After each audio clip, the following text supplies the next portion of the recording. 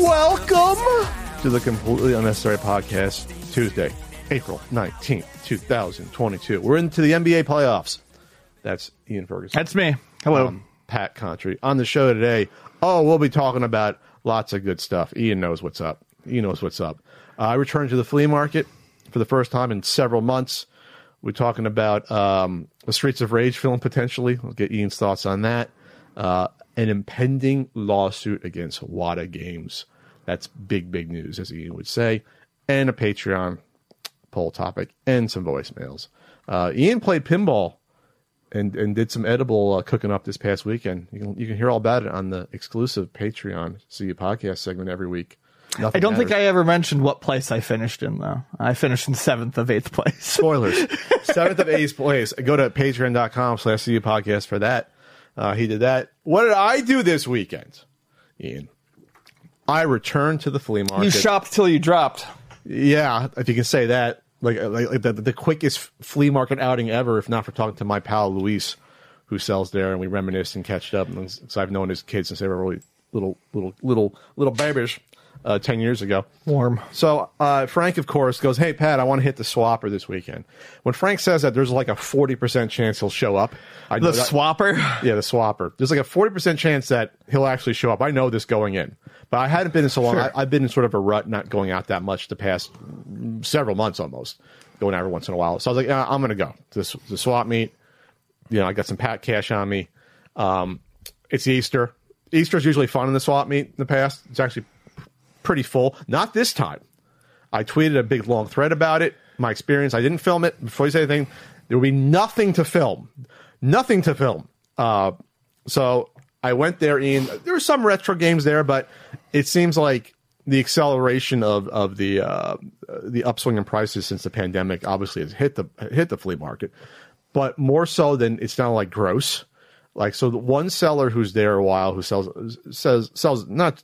bunch of crap. They have like trumpets and skateboards and stuff, and there's always a little short with me on things and communication. You know, like a box like 15, 20 games. This is on my Twitter thread, Pat the NES Punk on Twitter. The one guy, his helper goes, I go, how much are these games? And these are like standard games. Like the best game out of them, Ian, I don't even know. Track and Field 2 could have been on there. Like, we're not talking first party like hitters here. Oh, they're 10 or 15 or 20 each. That's like, I think Spy Hunter was one of the highlights in there. And I'm like, okay, sure. Then there was a bin of controllers and things of that nature. I think there was an NES in there. I saw a Dogbone NES controller. Caught my eye. I'm like, okay, Dogbone. I don't know what they go for nowadays. There's aftermarket ones, but they were usually expensive back in the day because they're coveted. I don't like them because the B and A are slanted the wrong way on them. Yeah, I don't That's like fine. them either. It's a great D-pad though. Anyway, so I pick it up. I didn't ask about it. I start digging through. The guy goes to me, "Oh, you're messing that stuff up. We're still setting up. It's the same stuff on the bottom," is what he told me. The same stuff on the bottom. Meaning that, like, the top layer would have been exactly the same controllers. I just walked away. I looked at him. I was like, no, I'm going to be a good boy. I'm not going to get into anything. The snarkiness was building up, and I just walked away. Just walk away. I would not have been able to resist myself. Just walk away. We will spare your lives. God, it's such a great movie, Road Warrior. Anyway, so I walk away. There was another. Wario was not there. There was a younger reseller there who has a good variety of stuff. They're the ones I point out they had bootleg Super Nintendo games a couple years ago. They had the Ninja Gaiden trilogy that I was like, this is not a real game. Right. So they have a good variety of stuff. They had about 40 to 50 NES games there easily, maybe 60. And then they had like 10 Famicom games. So I'm like, oh, it caught my eye. I run over. There was one that looked like almost Bub and Bob from Bubble Bobble. They weren't. There was some other dinosaur duo that I was like, I don't know what this is, because it wasn't a Taito game. I don't know what it was. But then I came across, Ian, one of my favorite NES games that's ridiculous, Scoon. NES Punk episode. Yeah. They had Scoon on Famicom, which I believe I have. It's one of the ones with the little LED in the top, little jewel LED on it. Was it Nuts and Milk? It might have been Nuts and Milk. probably worth like $4. Because that's a common one probably. There's not many Famicom games worth anything overall. So I pick up Scoon because I'm curious, because I'm not sure at the time I have it. I only own about 15, 20 Famicom games. No, I brought a box to SoCal. I don't count that because I don't know what the hell those are. I have like 15 games I know about. The Google 13 games, I have both of them. So I go, how much is Scoon? Expecting to say like $5-10. It's Scoon. $30. Probably because I picked it out. They probably know, this person thinks is worth money. That's where I'm at. I can't be trusted because I'm saying I'm interested in it. They probably think it's worth money. So I'm like, okay, I'm not buying a damn thing here. Then I go to another guy. Again, I tweeted this out. He had some 90s computer games, and he had one NES game. He had TNC for $5. He said, I had 45. Last week I was here, I had 45 NES games. They all went. I'm like, okay, sure. But TNC wasn't bought. I'm like, okay, that's weird. Someone bought all of them, but not TNC. That's weird. You're lying to me. He wanted $5. You hear that a lot. People, for some reason, some vendors are like, oh, yeah, I have a lot of that. And it's like, no, you don't. There was one guy for years who said, yeah, I'll bring that stuff out. You never did. Scoon, $12.80 with $7 shipping from Japan. It's a $10 game. $22 buy it now. $12 with $7 shipping. They're gouging Pat because I was interested in it. $10 with $5 shipping. Yeah, they're gouging Pat. And I was being innocent because I love Scoon. No one loves Scoon besides me. Anyway, so you've seen my Scoon video, of course. Mm-hmm. I have seen that one. Oh, you have? I'm sure I have. With my song at the end? Would have been a long time ago. That was like 2015 or 14. So that was a bad experience. So this guy had like 90s PC CD games. He had a price list down below. And they were prices not just from eBay. They were like other sources. I didn't even know what they were. Like Price Point or these other weird selling apps all over the place. So he was saying, I want 50% of those prices. And like the games didn't have the boxes. A lot of them just had like the CD jewel case, no like extras or feelers. I'm just looking at them like, this ain't happening. This is not good. My favorite part about this is that he had a flight stick, probably from like 87. Remember the thick one, the thick base one, and the top one? If I showed you, you would have saw it. Probably. It was one of the more deluxe ones for like the mid 80s. Okay. We'll just say. He wrote in Sharpie on the side, vintage joystick, $10. He printed out a whole price list, but for the one thing he couldn't be bothered to even write it on his price list, he ruined it by writing it in fucking Sharpie on the side of it. But still, that's ridiculous. I've never seen that in my entire life, writing on something like that. On the base of That's like shipping a boxed system in the box and just putting a shipping label Which on happened to me when I bought my Odyssey shooting gallery rifle. I know a lot of people who have had that happen. And I shipped it back and they were like, wow, it was in the box. I said, listen, half of the value of this stuff is the box. This thing is from 1972 or 73. Flight stick vintage. I'll show you this. You would know which one it was. It has like the floaty top on it. This is it, Ian. This one right here. That one. Oh. You've seen that one. Yeah. Mm-hmm. That's a standard one. He wrote on the side of it because it's big enough. I used to play Air Fox on my Apple II, I think. Oh, you had that? Was that an Apple II one too? I think they made an Apple II version. Yeah. So it was, in terms of the size of the swap meet, mm-hmm. It was like bigger than a Friday. Small it is on Friday, but not by much. Bigger than a bread box, but... It was like half the size of what it should have been. There was none of the horizontal rows in the back, only the verticals, and it stopped way before the end. I took a sad picture of like showing that it was like half full. And again, it was Easter, but I've been to Easters before where it was pretty much full. So I'm just like, okay, is this really dead or is it a weird Easter? Maybe it's the first time people want to go out because it's maybe the first Easter in a few years where you get together. But Easter is usually like Easter dinner. It's not in the morning. Right. It's not like Super Bowl Sunday where you want to get prepped early in the afternoon. So it was depressing. I ended up buying a new master lock for my friend who needed one for her locker. Brand new $3 master lock. And then I bought a straw hat, a new straw hat for me working in the garden, a big one. Plus my other one's old. I got the biggest big one. Old floppy. They're like $6. They're not the floppy. This is the hard one. Oh. $6 only. I don't know how they make money on them. Wonderful. So I got that.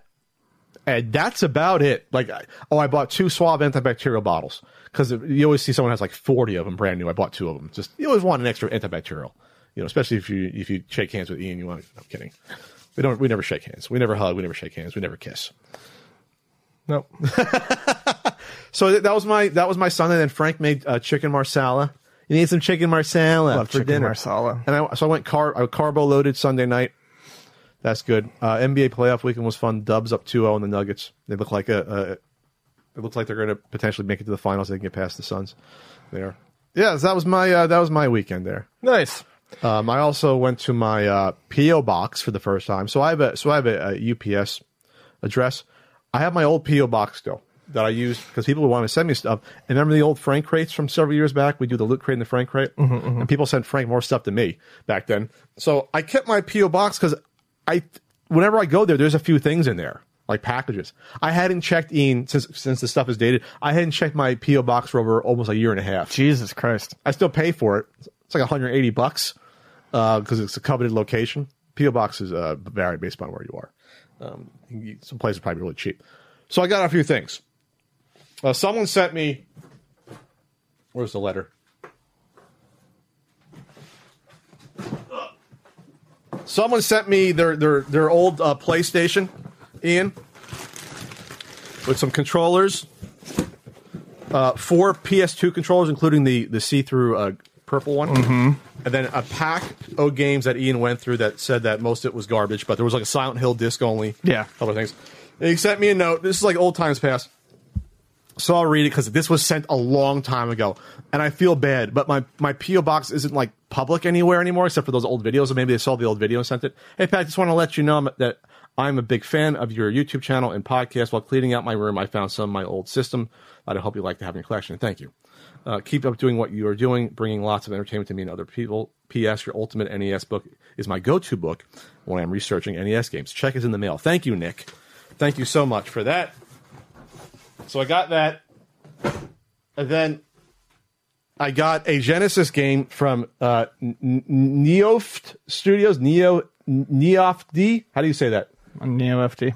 NeoFD. There you go. In a magnet clasp that I always struggle with these. I'm always like, how do you slide these out? It takes me a minute to realize, oh, it's a magnet clasp. So this is a nice packaging. And you know about this. It is a Demons Astaborg. Astaborg? Yes. And there's a little cloth map in here, which is interesting. There's a little cloth map, little feelies, little cards, and then there's a little... I thought this was a pen opener, and it's not, or a letter opener. It's a USB stick. This is where, I guess, the digital game is on. That's cool.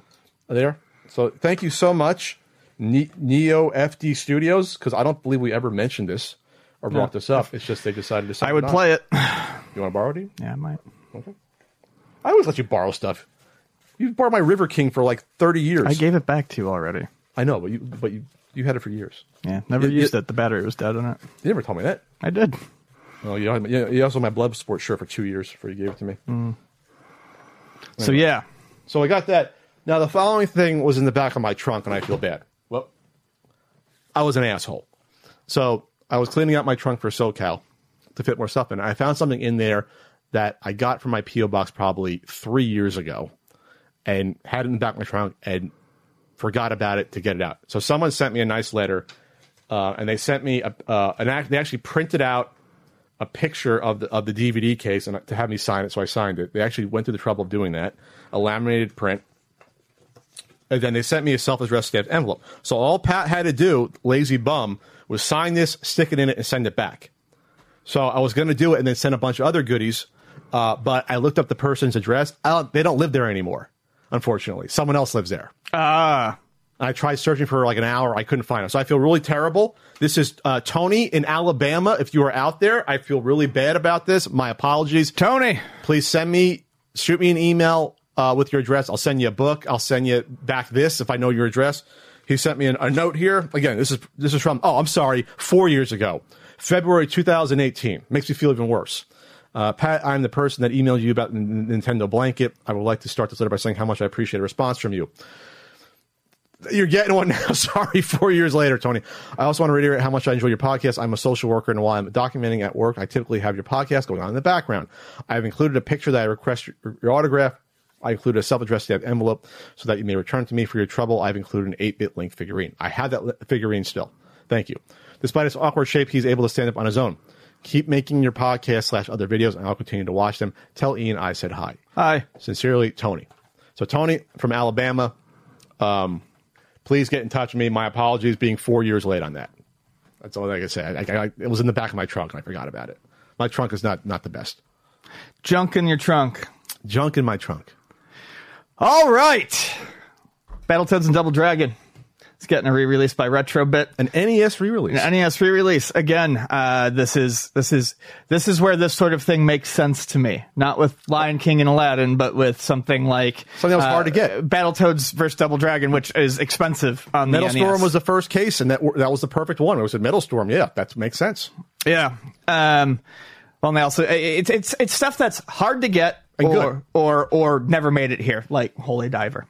That's what makes sense to me. Open pre-order window from $4.19 to $5.22, $60.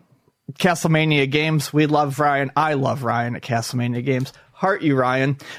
So go ahead and pre-order there. And they say that they plan to announce release the SNES version later this year, which is interesting to me because and they also did the R-Type 3. That was the R-Type 3 and Super R-Type. Those are super hard to get. The SNES version isn't as hard to come by as the not nearly. It's the NES version. No, the NES one is borderline rare. It's very uncommon. But rare. It's probably a better version of the game, if I had to guess. They're good games. I mean, yeah, and they're popular. It's better than better than the original Battletoads. Battletoads Double Dragon still has problems, but it's definitely better than the original Battletoads. Oh, absolutely. That's a quality game there. And then you can get them in Europe. Spiel and Sant is one of the ones you can get it in Europe because I know that because they have my books in Sweden. And there's a couple other areas I don't have to listen from right now. So it's for pre-order right now. Pre-order window is $4.19 to $5.22, and then you can pre-order the European retail partners later in April. And they're going to do the Super Nintendo version. They said later in the year. So that's all right. So we love Retrobit, so we're gonna help a little bit there. And then the other thing announced, Ian, was the physical Konami Cowabunga collection for $150. For $150. So it's $150. It's a lot. But I do like this collection. I don't know that I would pay $150 for it, but I do like what they've done. They're taking the Atari pricing model. Well, they're offering more, at least. So it comes with a physical copy of the game with original box designed by Kevin Eastman. Cloth poster featuring Kevin Eastman's adaptation of TMNT Turtles in Time. Multi-layer acrylic diorama of Leonardo, Donatello, Raphael, and Michelangelo. Enamel pin set of 5 classic designs. The Technodrome, Turtle Blimp, Party Wagon, Shredder, and Krang. Set of 12 translucent comic-style character trading cards based on TMNT tournament fighters with rarely seen appearances from Wingnut, Armagon, Chrome Dome, War, Asuka, Karai, and more. So I think that's going to be coming from the Super Nintendo version. So you do get a physical copy of the game. Yeah, right? You do get a physical copy of the game. And a full-color art book. Knowing more about this is kind of cool. It's 180 pages, which is nice. What's art of just random art? Featuring a chapter dedicated to each of the 13 games in its compilation. Okay. So that's pretty good. I mean, 180 page book. Okay. A chapter to each game divided by 13. That's like 10 pages per game. That's actually pretty decent. Still spendy. It's spendy. I don't have as big of a problem with this as I do the Atari ones because I feel like this is actually offering you something. It's just a matter of, do you want what was offered? I do like You're paying $110 for the extra stuff. I do like that they got original Eastman art for it. It's not just reused stuff. That's pretty cool. And like the diorama is cool, but it's not something I would use. The pins are cool. There's a little diorama that I guess you can put on your desk. I like the pins. Do people put these things on your desks, like the diorama? I am most interested in the book it comes with, and really that would, if I could flip. Honestly, the book might be available separately at some point. It would make sense. Right. So maybe I would look at well, I don't know. I've never seen books like that come out separately. Yeah. I've never seen a book included with limited edition. What's a value of a book like that? $25-$30, you think? Something like that? Sure. So you got that. And then you're paying for the package. This whole thing is more expensive than I think people would want it to be. Sure. Simply because of it's the licensing here. I think is really a big deal. I mean, the licensing is coming from Nickelodeon. You got new art for Kevin Eastman. I don't think that magically jumps it to $150, but like I said, I think you can make the argument for the price here a little bit better than you can for those Atari collections. That said, I personally would not buy this. I will definitely buy a physical copy of the game. I'm really looking forward to this collection, but I don't need the extra stuff. You need the extra stuff at UltimateNintendo.com, though. Oh, stuff. You need the enamel pins. Woo! You need the RBI baseball stickers. You need Ian's got to take a walk because that was such a good one. You need the NES and Super Nintendo guidebooks. I'm going to take a bow. The limited T-shirts. We sold a couple of T-shirts the past week. People are back on the T-shirt bandwagon right now. I know. Yeah. We sold a few T-shirts right there. We got mediums and smalls left only. We were selling them. So go to ultimatenintendo.com for all your Mother's Day needs. Your mom likes a Super Nintendo. Buy our Super Nintendo book. That's right. And I'm going to be on Twitch on Wednesday, twitch.tv/Country Code. Ian will not be there, but Nope. I will be there. I will not. Then I'm on Cameo, cameo.com/Pat Contry for all your well-wishing needs. And then I'll be at the Midwest Gaming Classic in Milwaukee, April 30th and May 1st in a week and a half. I'm excited to get out there and meet all the fine folks in there. Did you see the Super Mario anime back on YouTube remastered? I have not watched it, but yes, I saw that. Who put it together? Because I gotta look that up. That was important. I'm surprised it hasn't been copyright struck down yet. I guess people don't care much because it's 35 years old and it's weird. And Nintendo doesn't probably own it. You know, I mean, they own the characters. They don't own probably the rights to it. But I skimmed it. It's interesting because, as someone pointed out, I think Frank Cifali pointed out. It's Frank who points out that it's from a time before Nintendo really codified everything. Yeah. Mario was still a guy, not, a real person before they somehow existed in the Mushroom Kingdom. They went to the Mushroom Kingdom from real life. They were selling out of a shop with Luigi. Luigi wasn't green; it was like a bluish green color. And then the most adorable thing about it, skimming through it, was that there a little blue caterpillar doggy pet was following around. I'm like, they got to bring that little guy back. I never saw it. Someone, I guess they palled around with. They've got in the Mushroom Kingdom. It's only an hour. It's like an hour and 1 minute. And you see like some of they incorporate some of the video game music. There's a cute little section near the end where it actually goes like fully 2D like view, like you're playing in the dungeon and having it was like a little throwback. So it was very well animated and well done. So check that out when you get a chance before it's gone or down. Yeah, they did a full 4K restoration from clean. From an original 16mm print that was gotten by someone under the name of Carnival. Oh, it was original print. I didn't see that. 5 years later in 2021, he made a deal with YouTuber Femboy Films to restore the print based on the scan Carnival had. Fellow fans Quaza and Nemu removed dust, dirt, and scratches from the print, removing thousands of individual pieces of debris. The movie was color corrected using promotional materials for reference, although much of the visual inconsistency between shots was kept because it's just how it was made. Yeah, you got to keep that in there. When you're doing hand-drawn animation, weird things are going to happen there. Yeah. Two more fans, Tanks and Napasan, did a new audio capture, and they did new audio capture. Yeah, created a new audio capture based on the original VHS release of the movie, creating the best audio quality this movie has ever seen. They digitized it and then cleaned it up as best they could. Yeah. Okay, that's pretty cool. Yeah, it's great. Very, very cool. Put it on Blu-ray. Love to see that sort of stuff. I definitely want to watch it, especially if it's only an hour long. I'll just get high and watch Mario bounce around for a little bit. It's interesting. Oh, and they gave it definitive subtitles too. Yes, so, if you watch on YouTube, you can click on closed caption. These are fans who just went all out. Yeah, I had heard, I just never were going to see it, So over the weekend, the GBA emulator for the Switch was leaked. Leading people are saying it's 99% sure that it's real. It looks like it was made by Nintendo, codenamed Hiroko for Game Boy and Sloop for Game Boy Advance. They hit the internet as fully compiled files, linked to a 4chan thread posted to the Pokemon board Monday afternoon. Later in the thread, original poster suggested that these emulators are official in-house development versions of Game Boy Color advanced emulators for Nintendo Switch Online, which have not been announced or released. So, not a whole lot here to say other than it looks like Game Boy Advance and Game Boy is coming to NSO. At least we hope. Same sort of thing happened before when I believe it was the N64 emulator, I believe, leaked. And later on, what do you know? We got N64 games. So, I think it's pretty... I feel like, and granted, you can't say this sort of thing about Nintendo because Nintendo will not do things just because they like to not do things. But I feel like it's kind of obvious to think that Game Boy Advance is probably on the way. Before probably even regular Game Boy.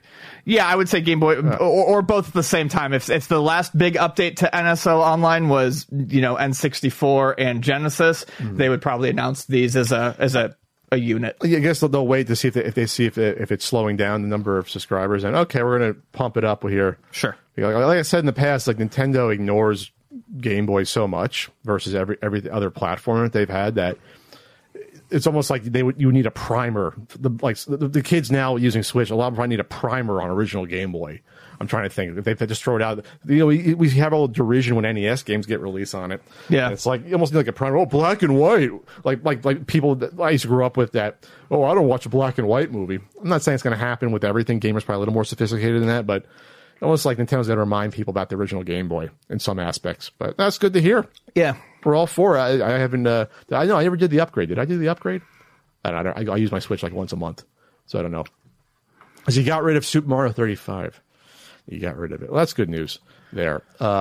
Hi, I'm Daniel, founder of Pretty Litter. Did you know cats tend to hide symptoms of sickness and pain? I learned this the hard way after losing my cat, Gingy. So I created Pretty Litter, a health monitoring litter that helps detect early signs of illness by changing colors, saving you money and potentially your cat's life. Pretty Litter is veterinarian developed, and it's the easiest way to keep tabs on your fur baby's health right at home. Go to prettylitter.com and use code SPOTIFY for 20% off your first order and a free cat toy. Terms and conditions apply. See site for details.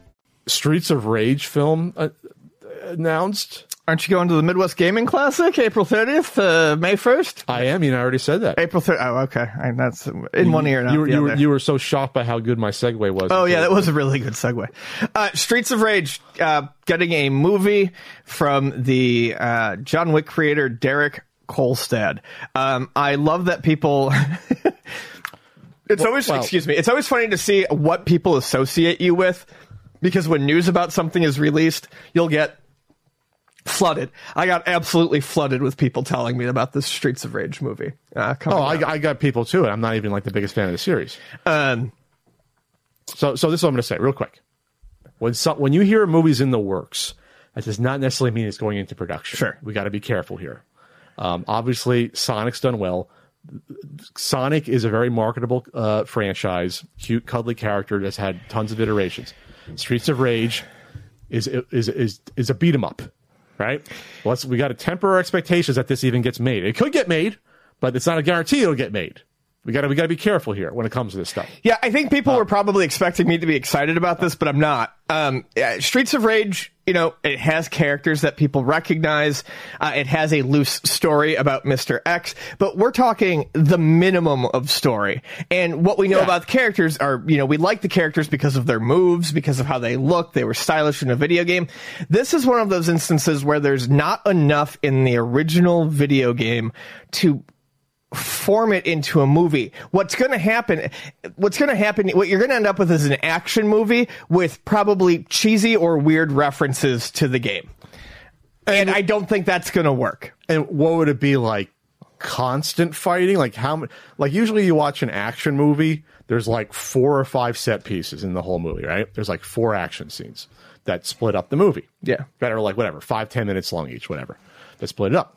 A beat 'em up has no break in action. It's just, there's no story really. It's just like, we're going to keep beating up people. Sure. And that's it. So you have to have something really smart to write this.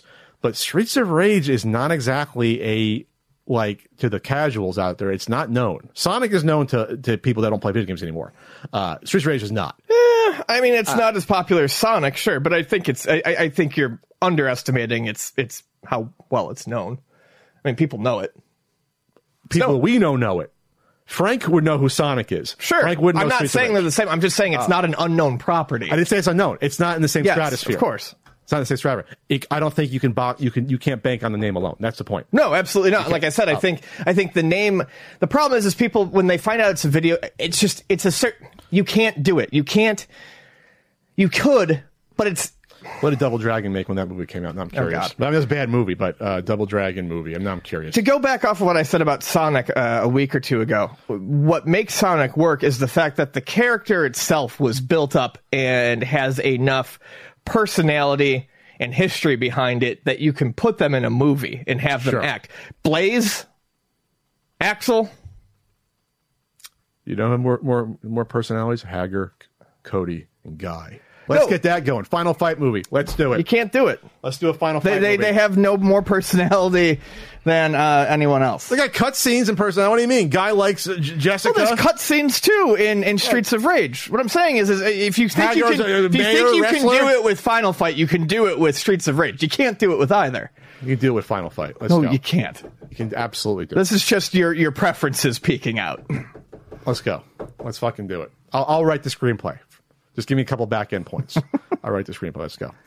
Minecraft film. This will do huge because Minecraft is gigantic. Even though it makes no sense to do a Minecraft movie, they're going to do it. Jason Momoa joins Napoleon Dynamite director on this. Okay. Jason Momoa is reportedly in final negotiations. This is how you know it's going to be made when they got the star on board. Sure. Just live action. So this isn't like Chris Pratt voicing someone. Weird. What? I don't know how this is going to work. Neither do I. Unless it starts live action like Captain N and you get sucked into the game. Right. That's what I was thinking. Like, it would have to be a partial, I think. We all love Jason Momoa. What? I don't get it.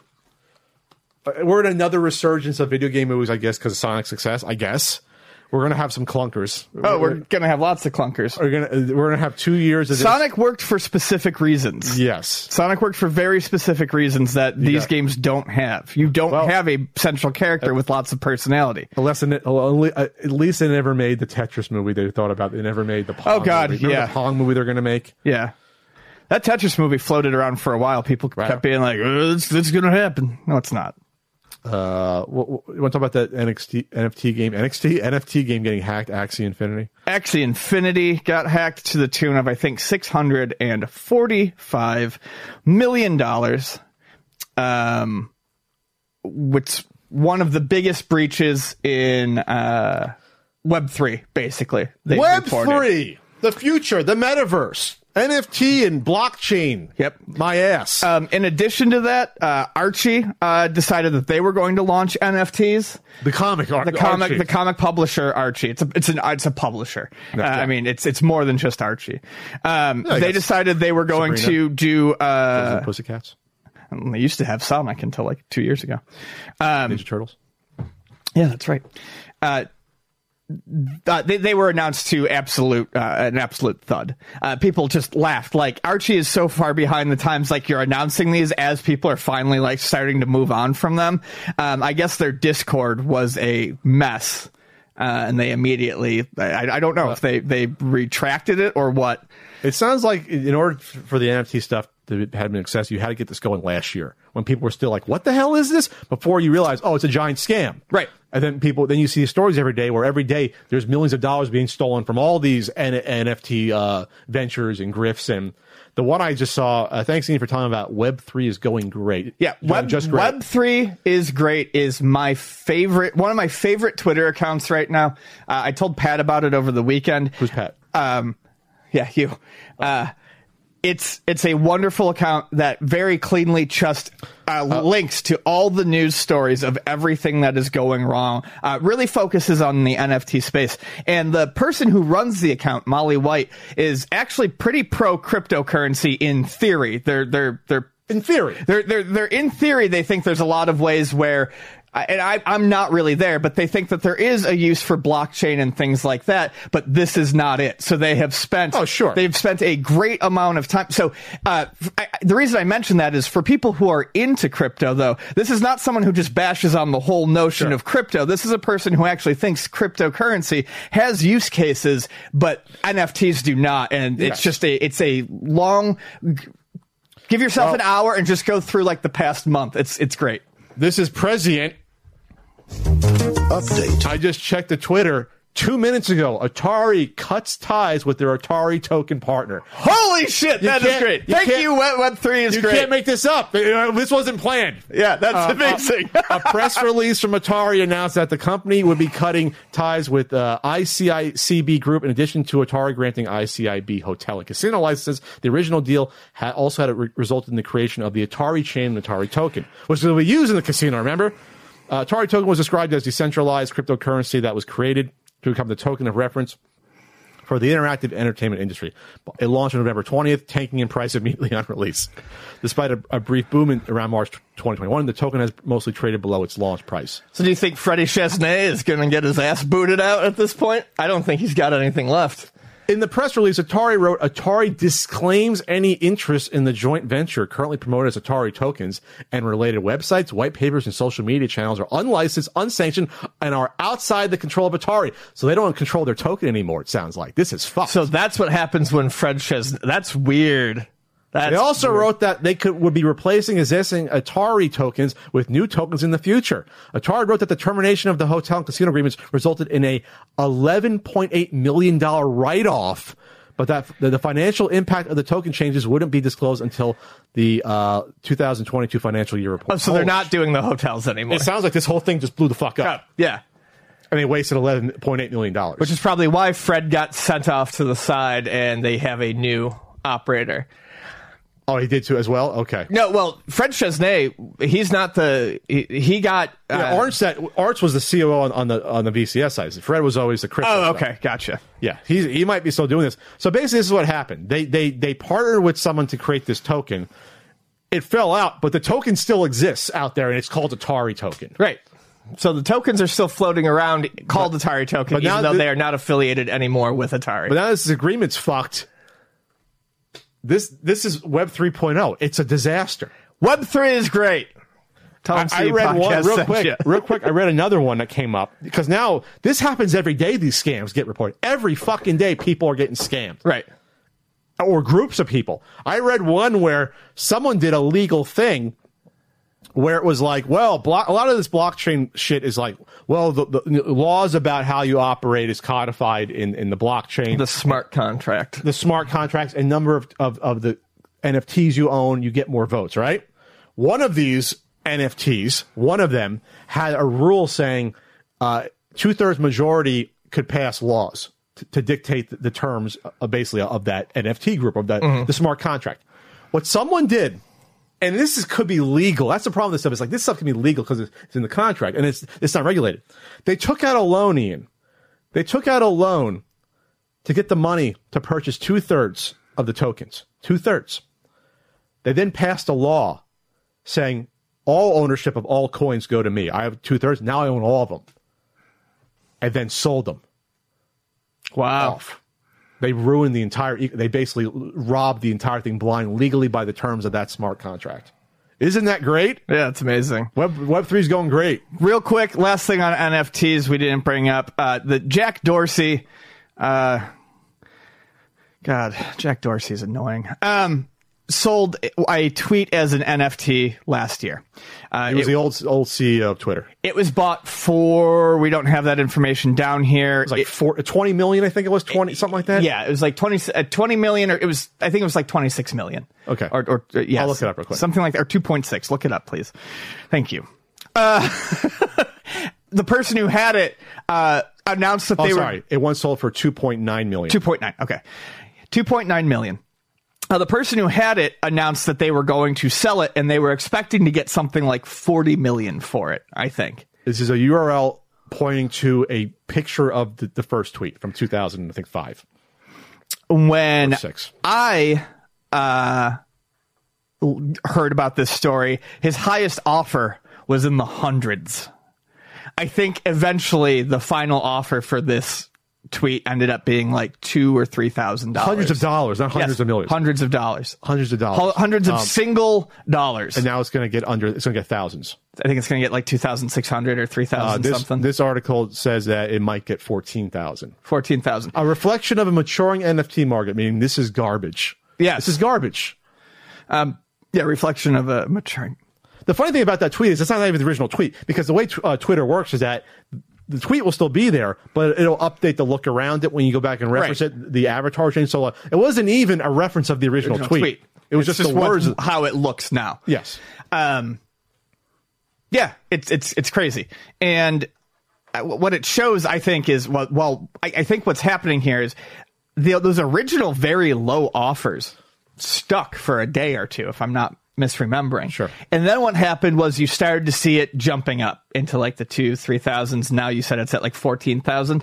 I think what's probably going on is people who are really invested in NFTs realized, hey, it's going to look really bad if we let this one sell for fucking chump change. But that's chump change. It's still chump going change. From 3 million to 14,000. So I think you're seeing people who are throwing like extra money at it. Probably rich people who don't have to worry about it to try to make it look better. But you're not going to make it look better unless you get more than what you paid for it. It's not going to look better. Why don't you throw $4 million at it because you realize this is done? Right. It's done. You can't prop it up. It's just ridiculous. We're going to run through the next two topics real quick. We still have stuff to cover. Yes. Warner Brothers is basically looking for a DC czar the same way Kevin Feige is for the Marvel stuff. Yep. They're reshuffling because it's a fucking mess between the TV and the movie stuff. There's no connections, and we know that. And then Ezra Miller is a head case, apparently. And so all future Flash stuff with them is going to be halted. And the Flashpoint movie still has to come out this year. Yeah. And it sounds like they knew Ezra was a head case before and still did Flashpoint, it sounds like. And so now you might get a new Flash after only after one solo movie and 2 real movies. It's ridiculous. Warner Brothers should have done this. Obviously, from the start, we said this, but after they kicked Zack Snyder away, they should have done it a few years ago, and they still didn't do it. Right. You had some properties be successful, some not. Birds of Prey tanked horribly. I tried watching it on TV, and I'm like, this is rough. And Harley Quinn is a great character in the movie, and the portrayals. It's a rough movie to watch. Birds of Prey. Birds of Prey. That's rough. But the Suicide Squad was good. It was amazing. I thought it was great. So it's super uneven. Wonder Woman 2 was panned by everyone as being horrible, when the first one was pretty good. So we still have Aquaman 2 to come out with. Flashpoint, we have a Batman doesn't exist with the Justice League universe. Superman is being done nothing with their biggest person. Superman, nothing. And so they're trying to remedy this, and it's a mess. The first Playdate reviews are getting out there, Ian. Yep. So the Playdate has another round of impressions. I'm excited for the Playdate. I'm not happy with how they've handled the rollout. Getting that out of the way first. I like the idea of the Playdate. I understand that the batteries were bad. They said first quarter. I was expecting changing batteries in the units to take less than 4 months. I was also kind of unhappy to see another round of influencer units go out. Basically, they redid the review stuff from the summer. I know they have to have media as soon as things start going out, but we've been waiting. And it's kind of annoying to see, and I would, and people may not believe me, but I would feel this way if I had gotten one too. I think all you're doing is making people jealous and making it look like an us versus them sort of thing. Yeah. If you send out another round of review units for people to wave in our faces when we've been waiting, you're already behind. The only devil's advocate thing I say is that we don't know when they were sent the units. It might have been in the fall before they discovered the problems, but it still looks weird. Yes. Having all the it does look weird. Yeah, it doesn't look great. Yeah. Get the units out. That said, the reviews seem to be fairly positive. The one from GameStop is positive. GameSpot is positive. That was done by Stephen Petit. The one by Sam Makovich is very positive. The Metal Jesus did one, on the other hand, though, that was pretty negative on the screen. And I do have to agree. I feel like not putting a backlight on this thing was a very, very strange move. I thought we said at the time it wouldn't be as big of a deal as we thought because of the black and white. Probably not, contrast. and probably because of the screen. But still, it's just, why make that decision? I don't think it would have increased the price. You can't tell me it would have increased the price of it by a whole lot. $1. I mean, how can it possibly be for a little And my understanding of the Playdate is it's not like it has like a $40-hour battery life that they're trying to maintain. I think it has like an 8 to 10 hour battery life. So that you're saying that it's already kind of okay. So you don't really need it's not to like a Kindle that lasts like forever. Right, you can't say, well, because we don't have the backlight in there, it lasts for 40 hours. I'm surprised. It's only 8 hours on that? I think it's 8 to 10.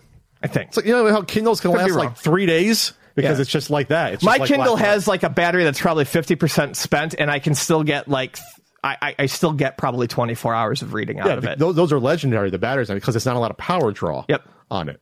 on that. So I don't mean to sound negative. I mean, I'm still very, very much looking forward to this. I really want to play. But the combination of the influencers getting their stuff and you're looking at it like, okay, I want a backlight on this now. Well, that's what the Super Playdate's for. Right.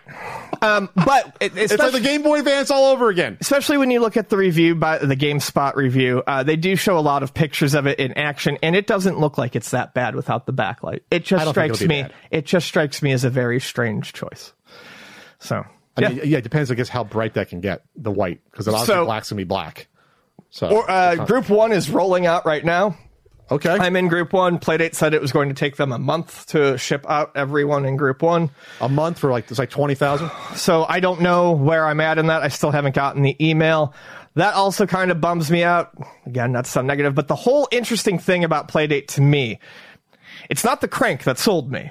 I like little gadgets. You want the schedule of release. It's the schedule of releases. Yeah. It's the group discovery thing. It's the notion that in a perfect world, everyone is playing the same game at the same time and discovering at the same time, which is going to foster discussion. It's how we're consuming media now on TV. Like a new episode comes out, everyone watches it. But Playdate's season of games starts when you get it. So if I get mine in a week and someone gets theirs in 4 weeks, we're not going to be on the same page. Are you sure that can't be changed? Because that seems like a really weird thing to do. Like, yes, I know you don't want to find something to dislike here, but yes, that's how they're doing it, and they've said it many times. But that doesn't make any sense. If you're behind everyone, if I get this, I agree. If I get mine in September, why do I got to wait 3 months to play everything? To see everything that everyone's been talking about. Yeah, it's dumb. They're going to change that. That's awful. They have to change that. There's got to be I feel like there's got to be a real time option. They have to change that. There's no the surprise is gone. You're saying I'm going to be locked to play my 24 games. It's going to take me 6 months to get them, or no, it's 2 weeks. It's still 3 months. That's ridiculous. It makes sense to do that if everyone is doing it at the same time. Yes. So if there's a season 2 and season 2 starts on December 1st, or something like that, and people have that's great. That's when I like the idea. But the idea. I feel like they should have thought about it a little more. It's a neat idea, but only if everyone has them in their hands and they're all starting from square one. Yes. And if you get it late, I don't believe you should have to wait. No, thank you. I think they'll change that. There'll be a discovered way to get around that. I think there's going to be a way around it, I'm sure. Because this is an open system. This is an open system. I feel like there's a way around it. I just don't feel like there's. Yeah. Well, they're still feeling things out, I think, on that side, Panic. But but hopefully hopefully we'll have a full review. Hopefully in a month or so. We'll see when Ian gets it. And then finally, breaking news via people tweeting at us: Intellivision Entertainment made their Earthworm Jim video private. The game that was never, ever going to happen, more than any of the other games, that you got a 2-second clip of a piece of animation on. They left that video up through thick and thin, through all questions. Why? Because Earthworm Jim was pretty much the only thing that was giving them any sort of interest outside of a group of psychophans. Yes. By taking this off, I think this to me is a big admittance of defeat. It's the last thing that would get knowledge out there. Well, the rights holders to Earthworm Jim probably said, what the fuck are you doing? This has hundreds of thousands of views, and this ain't happening. We know that. Sure. Take the video down. That as well. You can look at it a couple ways. Because that video got way more views than anything else on the channel. Once they put it out originally, it was part of their October 2020, August 6th, originally August 5th. Remember, they put it back a day, August 6th, 2020, where they announced this isn't coming out in 3 months, even though we knew it wasn't coming out months before that in October. They then took that part of the end and then put it as his own video, and that got hundreds of thousands of views. Yeah. And then we said, no one's working on this. This is like a fucking Adobe animation we're seeing from After Effects. Yep. Smoke and mirrors. It was fraudulent to do that bullshit. And probably the rights holders, whoever has Earthworm Jim, not looking up, said, all right, this is done. Why are you using it? This is bullshit. That's probably what happened with it. Also, I'd like to point out that Zadok Payet has not been active on Reddit in approximately 169 days. Oh, boy. Which would have been right around the time that he tried to smear us. And called me a racist. That awful piece of shit. Hey, Zadok, you want to have a dialogue? Where are you, buddy? You scared? You can apologize. Fucking moron. You can apologize again at a convention, I guess. You can do that. There. All right. Well, that's good. And that's it for the intro. The ding goes off like a flambe is getting cooked. That was a marathon intro. 48 minutes. We've done longer.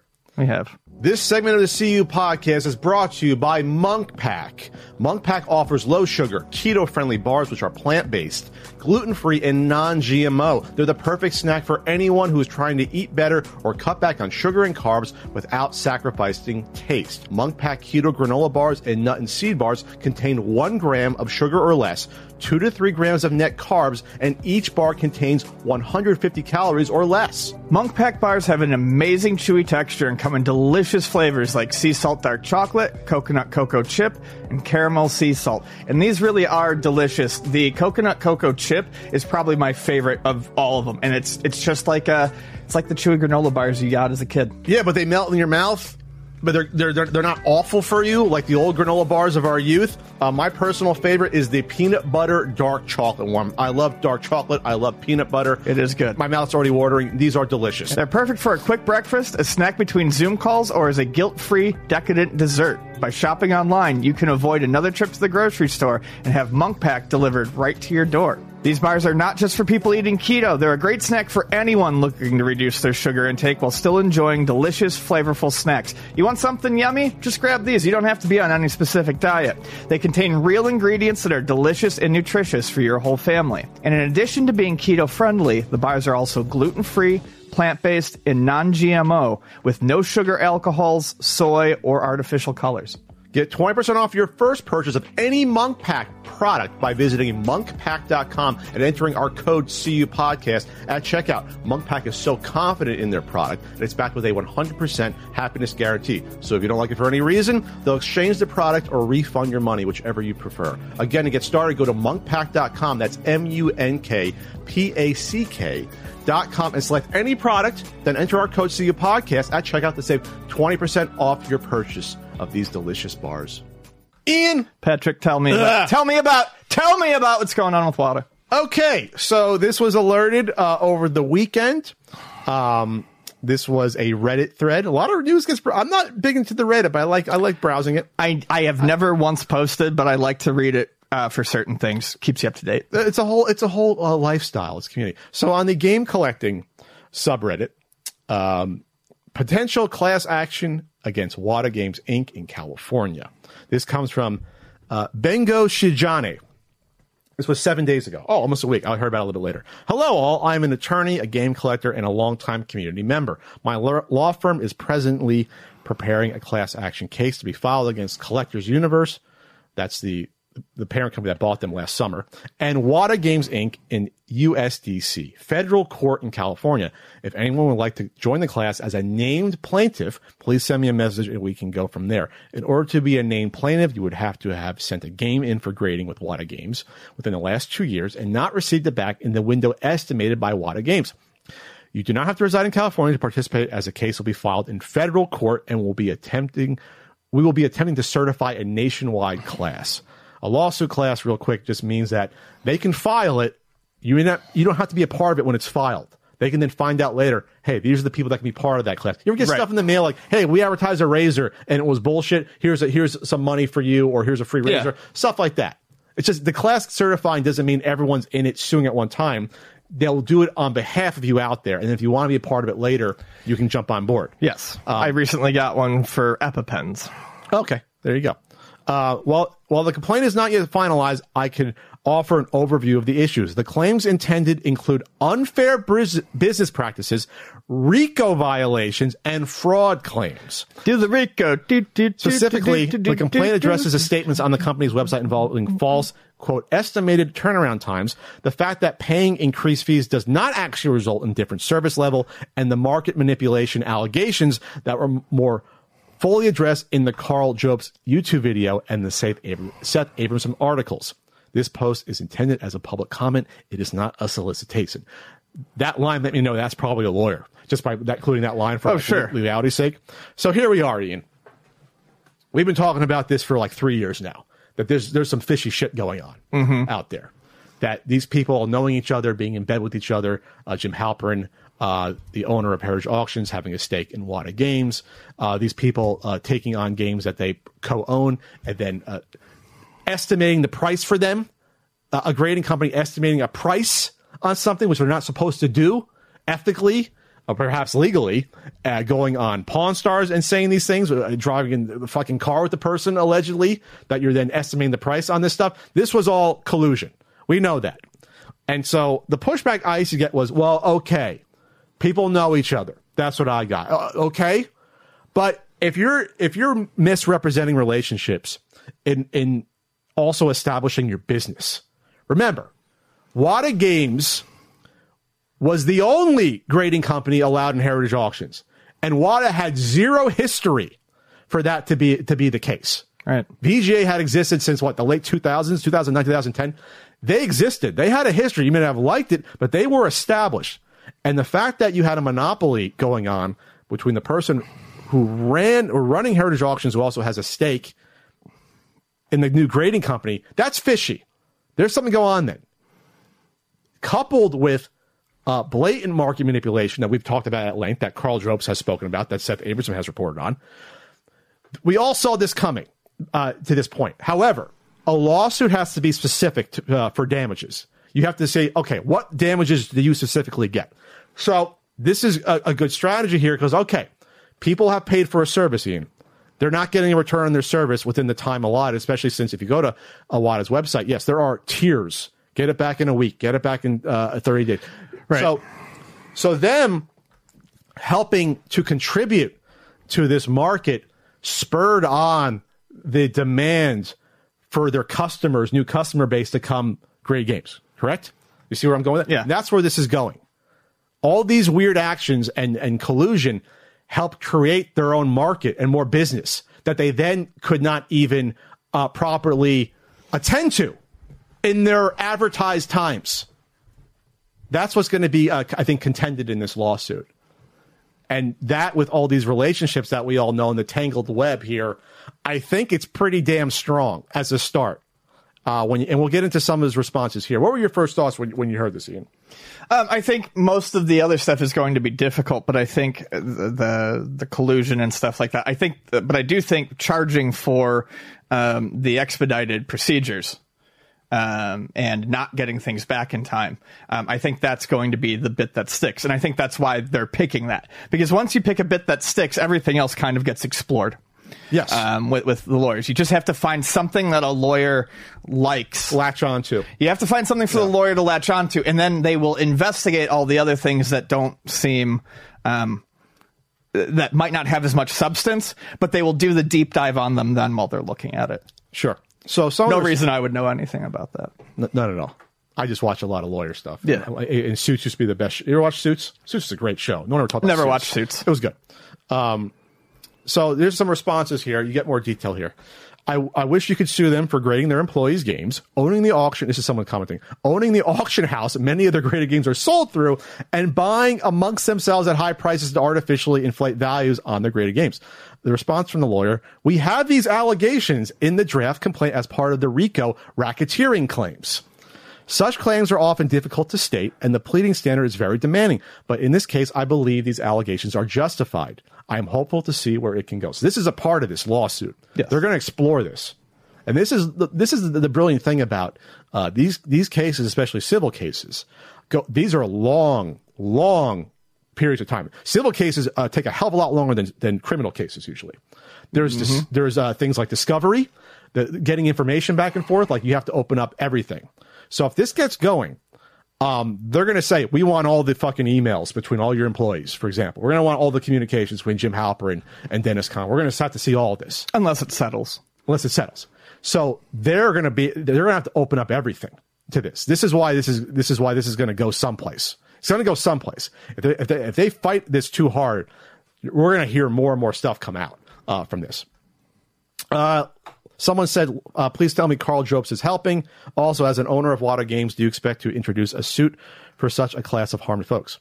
Right now, this is the response. Right now, we are working on the class definition. I think that the only way to have a good chance to have the class certified is to limit it to people who have gotten games graded through Wata, even though I fully recognize that anyone who owned a Wata graded game was harmed by the conduct of Wata Games, as disclosed by Dropes and Abramson, and maybe Ferguson and Contri. We do not have direct involvement from Jobst or Abrahamson. However, the work those gentlemen did absolutely convinced the attorneys and staff here, especially the non-collectors, to take this matter on. They did amazing work, and we are really grateful to them for doing the legwork and laying everything out as they did. There's a couple more about more of the strategy involved here that goes more into how the fraud could be a part of this. Here we go. This is from Mark Zero. I am also an attorney in California for video games. Can you explain the link between late processing times and the market manipulation? What specific claim is that addressing? Thanks. WAD, and this is the response from the lawyer. WAD and Heritage Auctions conspire to artificially inflate the retro game market by selling video games to their friends and cohorts, including the owner of Heritage. That's a fact. Like, they can argue that they didn't do that. That's in black and white. They use public theatrics, including going on Pawn Stars, pretending to not know each other, and then pretending to appraise their own games, artificially inflating expectations and prices. They also claim to avoid the appearance of impropriety while simultaneously giving their associates preferential treatment and special badging, the Carolina collection, all while allowing their employees to sell games WADA itself graded. In the meantime, average collectors did not know the behind-the-scenes dealings, started sending in their games for grading based on the artificial market hype, questionable sales, fake appraisals, and media appearances by this company. Price games continued to skyrocket. WADA carried on charging people large sums to grade games, but they were swamped. They claimed you could get your game back in 45 business days, but held them for 8 or 9 months even for expedited service tiers, effectively prohibiting collectors from participating in the favorable market. But that they helped create, by the way. They continued hyping their own services and the value of their graded games, knowing full well they could not meet their own deadlines. They never offered people discounts or refunds or even disclosed that the different service tiers were all fiction. They just kept taking money. Meanwhile, in August 2021, independent journalists exposed the market and manipulation. WADA continues to have people's games, often nearly a year on, and the market for those games have changed significantly. Ultimately, both WADA and Heritage profited immensely off their own false hype. There you go. That's the case. That's solid. And I will add this. If you're out there listening to this, one of the other things that they did in terms of, yes, you have more business coming, you're charging more for expedited service you can't do. Games that get graded, the price to grade them is based partially on the valuation, the market valuation. So in them conspiring to manipulate the market, their prices go up for grading. They're making money all ends of this. They make more money the more expensive they tell you your game is going to be worth. The more expensive they can get these games to be, the more money they make. Yes. That's the racketeering part, I believe. That's the RICO part of it. To me. So that on its surface is like I said, it's hard to claim. Like, there's no damages to me and Ian personally. There's no monetary damages. They help fuck over it and mar our hobby. That's fine. That's not monetary. But the people that are spending money to get these graded, with the expectation also they can then turn around and sell them for the price that may be manipulated in the market, that's the direct loss right there. That's where they have a strong case. So, got to bring this up. Okay. Because it just came up. And this is probably big. Nintendo hit with a labor complaint. Nintendo manages to avoid... You want to cut this into this? Because I'm still going, but okay. Yeah, we're not going to be able to make a full topic out of this. But an unnamed worker is alleging that Nintendo and a firm it uses for hiring contractors violated their legally protected right to unionize, according to a new filing with the National Labor Relations Board. In the U.S.? Yeah, in the U.S. You never hear about Nintendo when it comes to labor issues. So this is pretty big. And with the groundswell of support that unionization has seen over the past few months, which I'm happy to see, this could look really bad for them very quickly if they don't figure it out. So just pointing that up. There's no other news. This was literally announced an hour ago. So not a whole lot else to mention there. But I feel like if we didn't mention that, people would ask constantly why we didn't mention that. Well, back to this. There's another response from the lawyer here. They're a long-time video game collector and had personal experience with WADA, and they're nonsense. They said, I was really dumbfounded by the Carl Jobst video and the Seth Abramson articles. See, that's the thing. We take for granted that we follow this step by step by step. What if you didn't? What if you're just a collector out there? I see prices go up, Ian. I don't see all these press releases. I don't know these people all know each other. I don't know. You know what I mean? Like, people can get sucked in by this and thinking it's all natural. Again, I'm not naming names.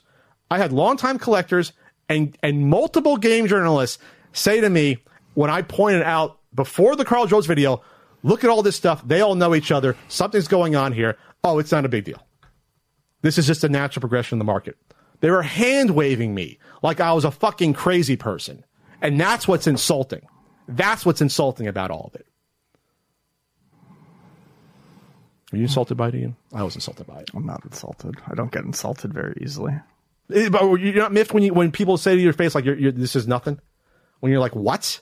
How is this nothing? Because you want it to be nothing? So anyway, so going on, the lawyer had to educate the rest of the law firm about video game collecting, which is funny as hell to think about that. They're on a boardroom. Tell me, Joe, what's up with video games being collectible? Like, I just picture all these old stuffy guys. You know what I mean? Yeah. But they were like, okay, there's enough here. Let's go. Let's try to do the class action suit here.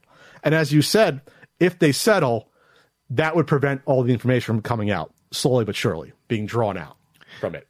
A lot of most lawsuits, especially ones that aren't criminal, they settle because it prevents you from going through weeks and years worth of bullshit. Well, this is an interesting thing now, though. Collectors Universe bought them, remember, right after the announcement of the 1.5 million Mario 64. It was like, I guess it was planned or whatever. Yeah.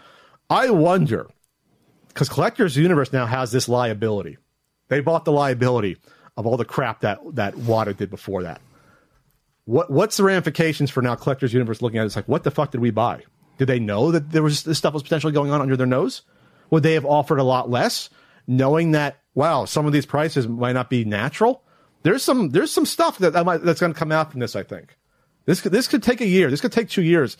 This if this lawsuit goes forward, this is going to be some shit. I'm not saying it's going to rock everything upside down, but we're in for a ride, I think. And I'm glad this is coming to people's attention, that people have the power to do something about it. By the way, this lawyer also said they did file something with the FTC, Federal Trade Commission. So we'll see what something that happens there. I don't have a huge amount more to add, but yeah, this is interesting. Ian, you like it? You pretty much covered everything.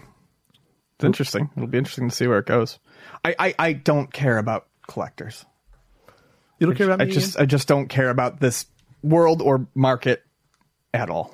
But you care that people can take advantage of it. Yes, I do care that people are getting taken advantage of, but I don't care about Collectors Universe or whatever either. They can do their own research. Oh, about Collectors Universe, the company. Yeah, I don't give a shit about them. Gotcha. Thought I knew my mom better than anyone. But I don't. Every once in a while, she hits me with a story that I've never heard before.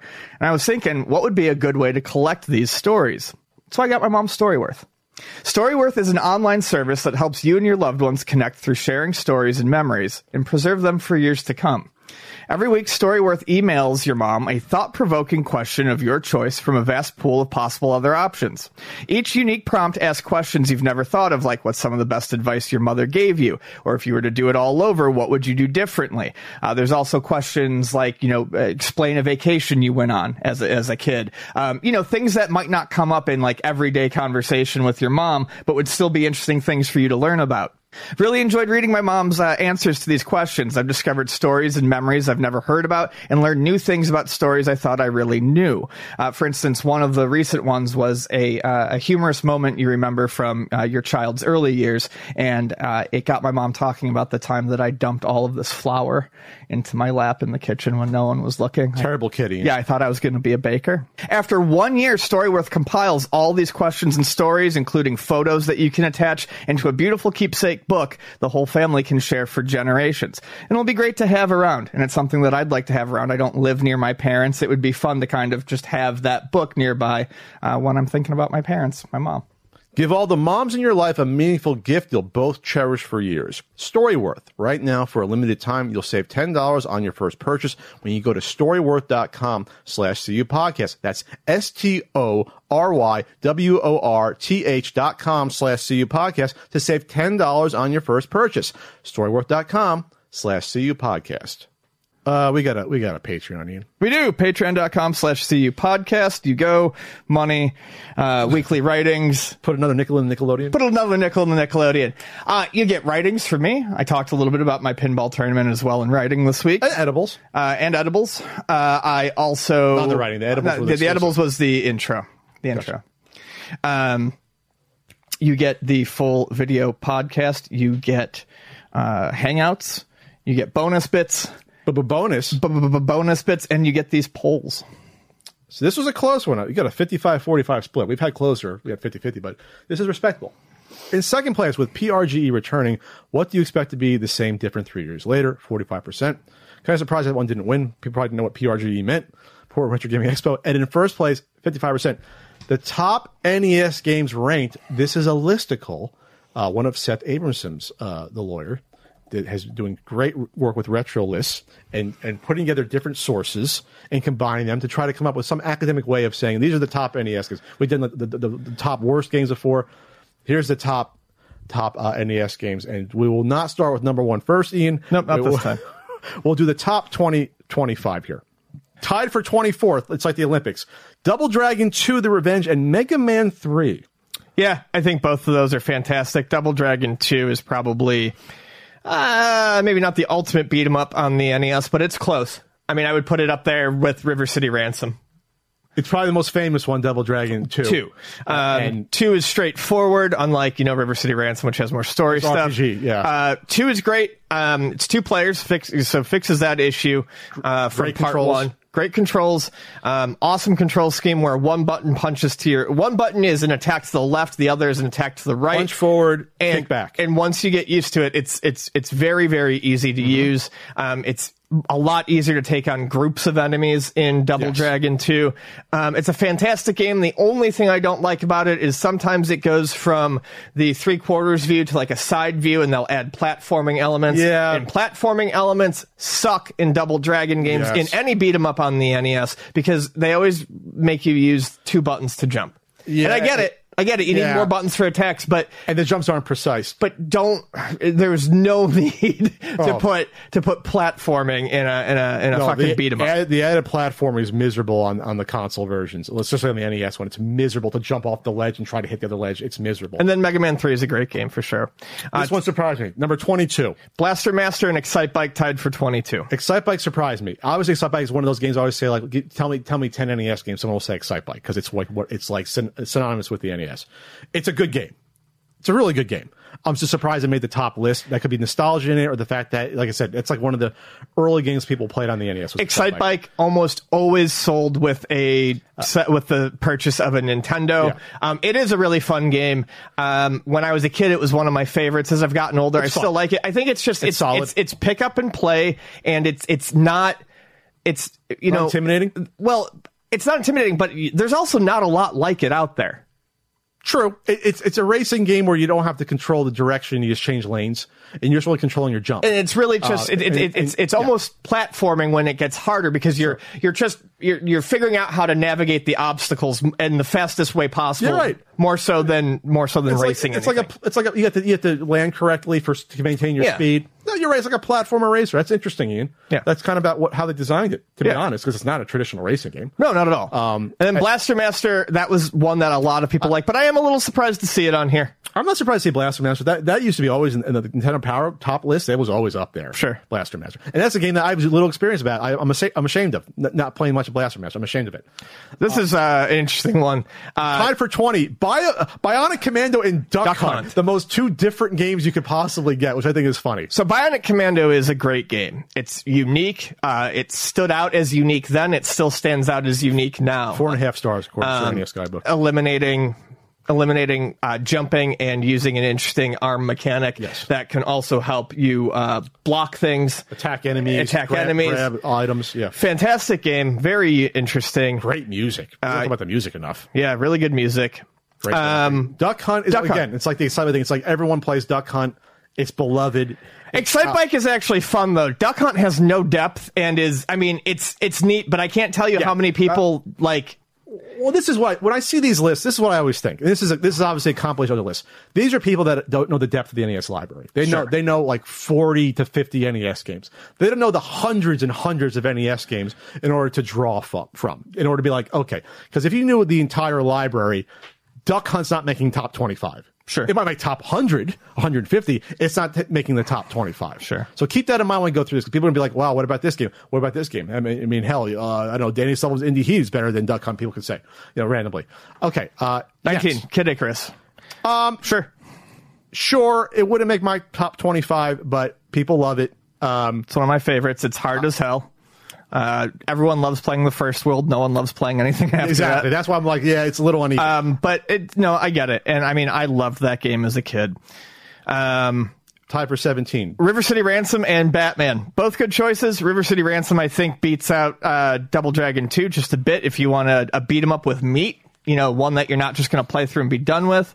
That's really fun. Lots of secrets in it. Batman is one of the better licensed games out there. Sure. Again, has fantastic music. It was by Sunsoft and really nice graphics. The game is brutal to play. I mean, it gets really hard really quick. Oh, absolutely. That's a tough game to get through. Yeah. But it's a brilliant game from Sunsoft. Good old Sunsoft. 16 place. Ian, your Zelda favorite. 2. Love it. Not going to argue with it. I would have it higher, but I realize that it's a weird game for a lot of people. I think it's a weird game for a lot of people. It's weird for people that have their definition of Zelda games. They don't like how this one doesn't fit into it. But no, there's always a top NES game, Zelda 2. Number 15, Tetris, and this is the Nintendo published version. Yes. According to it. Most people voted for the Nintendo one versus the Tengen one. Classic puzzle game.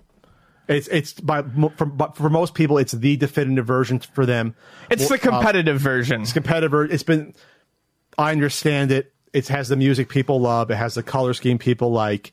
No two players to me kills this one to me. The fact it doesn't have two players on the NES, that to me kills it. But I understand for a lot of people, it's their all-time favorite version of the game, yes. and it's one of the best, if not the most popular puzzle game ever. So I get that. Number 14, my favorite of the trilogy, Super Mario Brothers 2, is up there. Great place for it. For most people, it's not the best one, but it gets the respect it deserves. Yep. It's a brilliant game. It's lovely. I love playing through that game. Ninja Gaiden number 13, that's always a strong one on these lists. It's classic. Yeah, it's again, a lot of these games. This is like looking at this list is like looking at the starter pack of games that people buy when they get a Nintendo for the first time after having one, not having one for years. This is seriously like looking at Nintendo Power do their top 30 NES games every month, and like most of these would be in one form or another. Yep. No Fester's Quest though, because that would always make the list sometime. Nintendo Power, they loved it back then. Yep. Tied for 10th, Castlevania 3, skipped one, and DuckTales. You skipped 12. Oh, sorry, 12. Final Fantasy. Final Fantasy. Yes. Great RPG. 10, Castlevania 3, Dracula's Curse, and DuckTales. DuckTales absolutely deserves to be in the top 10. Great music, great adaptation of a property that made sense. Konami firing on all four cylinders, an interesting attack mechanic. Did I say fantastic music? One of the best soundtracks on the Nintendo. And kind of like an early, what I loved about DuckTales when I played it for the first time as a kid was the levels were full of secrets. So many of the levels have multiple ways you can get through them. And as a kid, it was great to have that ability to kind of explore. It's a very exploratory game. It's very different from, linear, straightforward platformers. And the pogo is original mechanic. Yeah, exactly. It's fun. And Castlevania 3 Dracula's Curse is fantastic. Multiple playable characters. It's also incredibly difficult. One of the most complex NES games, too. There, in terms of the effects, the MMC. Oh, if you play the Famicom version, 3? It's crazy. It's MMC 3 game. Yeah. Dracula's not 5. Oh, okay. Is it 5? I think it's 5. Yeah, which not many games were. And so you got some extra effects. That's why you got like the background stuff, extra things. Yeah. This one surprised me that it nudged it ahead. Castlevania got 9 ahead of 3. You don't hear that a lot. I thought Castlevania would definitely make the top 25. I'm surprised it got this high on it. Obviously, it's outstanding. It laid the groundwork for, obviously, 3. 2 will never make these lists, by the way. It's always 1 and 3. Sure. And I'm surprised to see that. Were you surprised to see that a little bit higher? Yeah, I was, but I think it's just because more people probably know it. Again, If we're talking to people who don't have an understanding of the depth of the library, it's probably just going to be, I bet you a lot of people maybe voted for Castlevania and they were thinking part 2 or part 3. It's just whatever they knew. Kirby's Adventure, number 8. So good. Another one of the late complex games on the NES. That was MC3, I believe. Just absolutely gorgeous. I mean, there is no other game that I can think of on the NES that looks almost as good as that. Gimmick. I think Gimmick and Kirby share a lot in terms of their design, and they're similar in terms of their style. The closest games that sort of bridge the gap to this almost look 16-bit. You're getting like close. Yes. Maybe in the detail, if not in the color and detail, sort of go hand in hand. But like You don't get the shading and whatnot, but the breadth of color and the design, it really does look like a game in between the Nintendo and the Super Nintendo. They get the most out of it with the combined design with the characters and the size of the characters in those two games. Let me put it this way: when I got Kirby's Adventure, I was not upset that I did not have a Super Nintendo. I'm like, oh, I'm still playing fucking great games on the Nintendo. Yeah, those last couple years of games, they got the most out of all those Taito games we always talk about that they didn't do print runs of. Like, they got the most out of it. That's the thing about the chipsets, the different chips in the cart. You can do things that you couldn't do several years before. I love the weird ending of Kirby's Adventure. Kirby's Adventure is a magnificent fucking game. Did I give that 5 or did I give it 4.5? You better have given it 5 after the BJ you just gave it. Yeah. You better. Metroid, number 7. Yeah, love Metroid. Surprised it's that high, but I think because of the reputation. I think it's more reputation and what came after than the specific game itself. But the original Nintendo Metroid is still a lot of fun. It's amazing for the time. Play it with a guide if you don't want to get completely, flustered and lost, but it's a great game. Number 6, Super Mario Brothers. That's exactly where it should be. Even a little bit higher, I would not mind that. I think people... They don't take for granted the original Super Mario Bros., but I think the fact that people always say, well, 2 or 3, or especially 3, it's like, 1 is amazing. The controls... Oh, it's so fun. The controls in 1 are incredible. It's so much fun. For right out of the gate, the controls are absolutely perfect. They're perfect. They kind of try to improve a little bit on Super Mario 35 in order to build in more things. We're jumping on multiple objects at the same time and things like that. But it's a perfect game. To me, it is. Yeah. Then next, Mega Man 2. People say it's the best one. It's my favorite. I'll take your word for it. It's my favorite. I think Mega Man 2 was this weird game because it's a little bit easier than the first one, and then 3 starts to get difficult again. It's not an easy game, but even if you play, it was one of the only ones I can think of that has 2 modes. There's an easy mode and a hard mode, and even the hard mode's not so bad on Mega Man 2. If you can play it and learn it. I think it's a wonderful game. I think it's probably the best Mega Man soundtrack. So yeah, Mega Man 2 is great. Before they added the charge shot and the slide. You think that ruined the design a little bit? I think the slide ruined the design. I don't think either of them ruin it, but I don't miss them when I play games that don't have it. Because I think it was it 9? No, I think it was 10. I think it was Mega Man 10 that eliminated the slide and the charge shot. And it felt... And I didn't miss it. Yeah. I didn't miss it. I think it breaks the design when then you're relying on the sliding all around real quick to get away from everything. It's like, well, it's a little bit too much, to me. I'm not a Mega Man expert out there. Number 4, Mike Tyson's Punch-Out. Yeah, great game. Amazing game. Surprised it gets that high on these lists, but again, that's one of the most famous NES games. Again, that's like Excite Bike. It's like, just tell me 10 NES games, you're going to say Excite Bike, you're going to say Mike Tyson's Punch-Out. It's going to be in there. What's so amazing about Mike Tyson's Punch-Out, besides the fact that it's like the first big license they got on the system in '87. It's like the first big one they got. And the fact that it was Mike Tyson, who was a phenom in '87. Mike was like 20 years old or 21 when this game came out. He was super young. Oh God, really? He was that young? He won the title when he was like 19. Yeah, 1920. And back in '85. So like. Mike Tyson, if you weren't around, he was a phenomenon. He was like the most famous people on the planet for like a good 4 or 5 years before he lost the title in early '91, whatever it was. But when you played Mike Tyson's Punch-Out first time, and I think I got it in '88, spring of '88, because it came out in '87, later '87. Seeing those characters be that big, yes, you still have the color restraints, but like the big characters in the detail. And you're fighting against them. There was nothing like it on the console, and I'm very hard-pressed to find a game afterwards that was like that, with characters that big. I mean, you had some boxing games, but like full guys that you're dodging against. And yeah, it's more of a dodging and reaction game and pattern than some memorization game. But yeah, that deserves to be top 10. It's a brilliant game. Contra number 3. Kind of surprised it got that high. Not complaining because Contra is one of my all-time favorite NES games, if not all-time favorite games. You're surprised to see it that high? I'm just. It's a brilliant game. I'm just surprised. No, I'm not. I'm not surprised. I mean, very few of these surprised me, other than honestly, Duck Hunt kind of surprised me. Well, Castlevania just surprised me it got that high. Sure, that's all. On that. So Tied for one. Here's the controversy. People can tie for number one. Super Mario Brothers 3 and The Legend of Zelda, Ian's favorite game. For me, I look, as much as I complain about the original Legend of Zelda, I understand why it would get so high. I think Super Mario Brothers 3 would be the one that takes number one for me. I fucking love Super Mario 3. Traditionally, people say best NES game to people that say, oh, just say Super Mario Bros. 3. I don't think, when you look at The Legend of Zelda, again, I'm going to go back to, I had Nintendo Powers for years.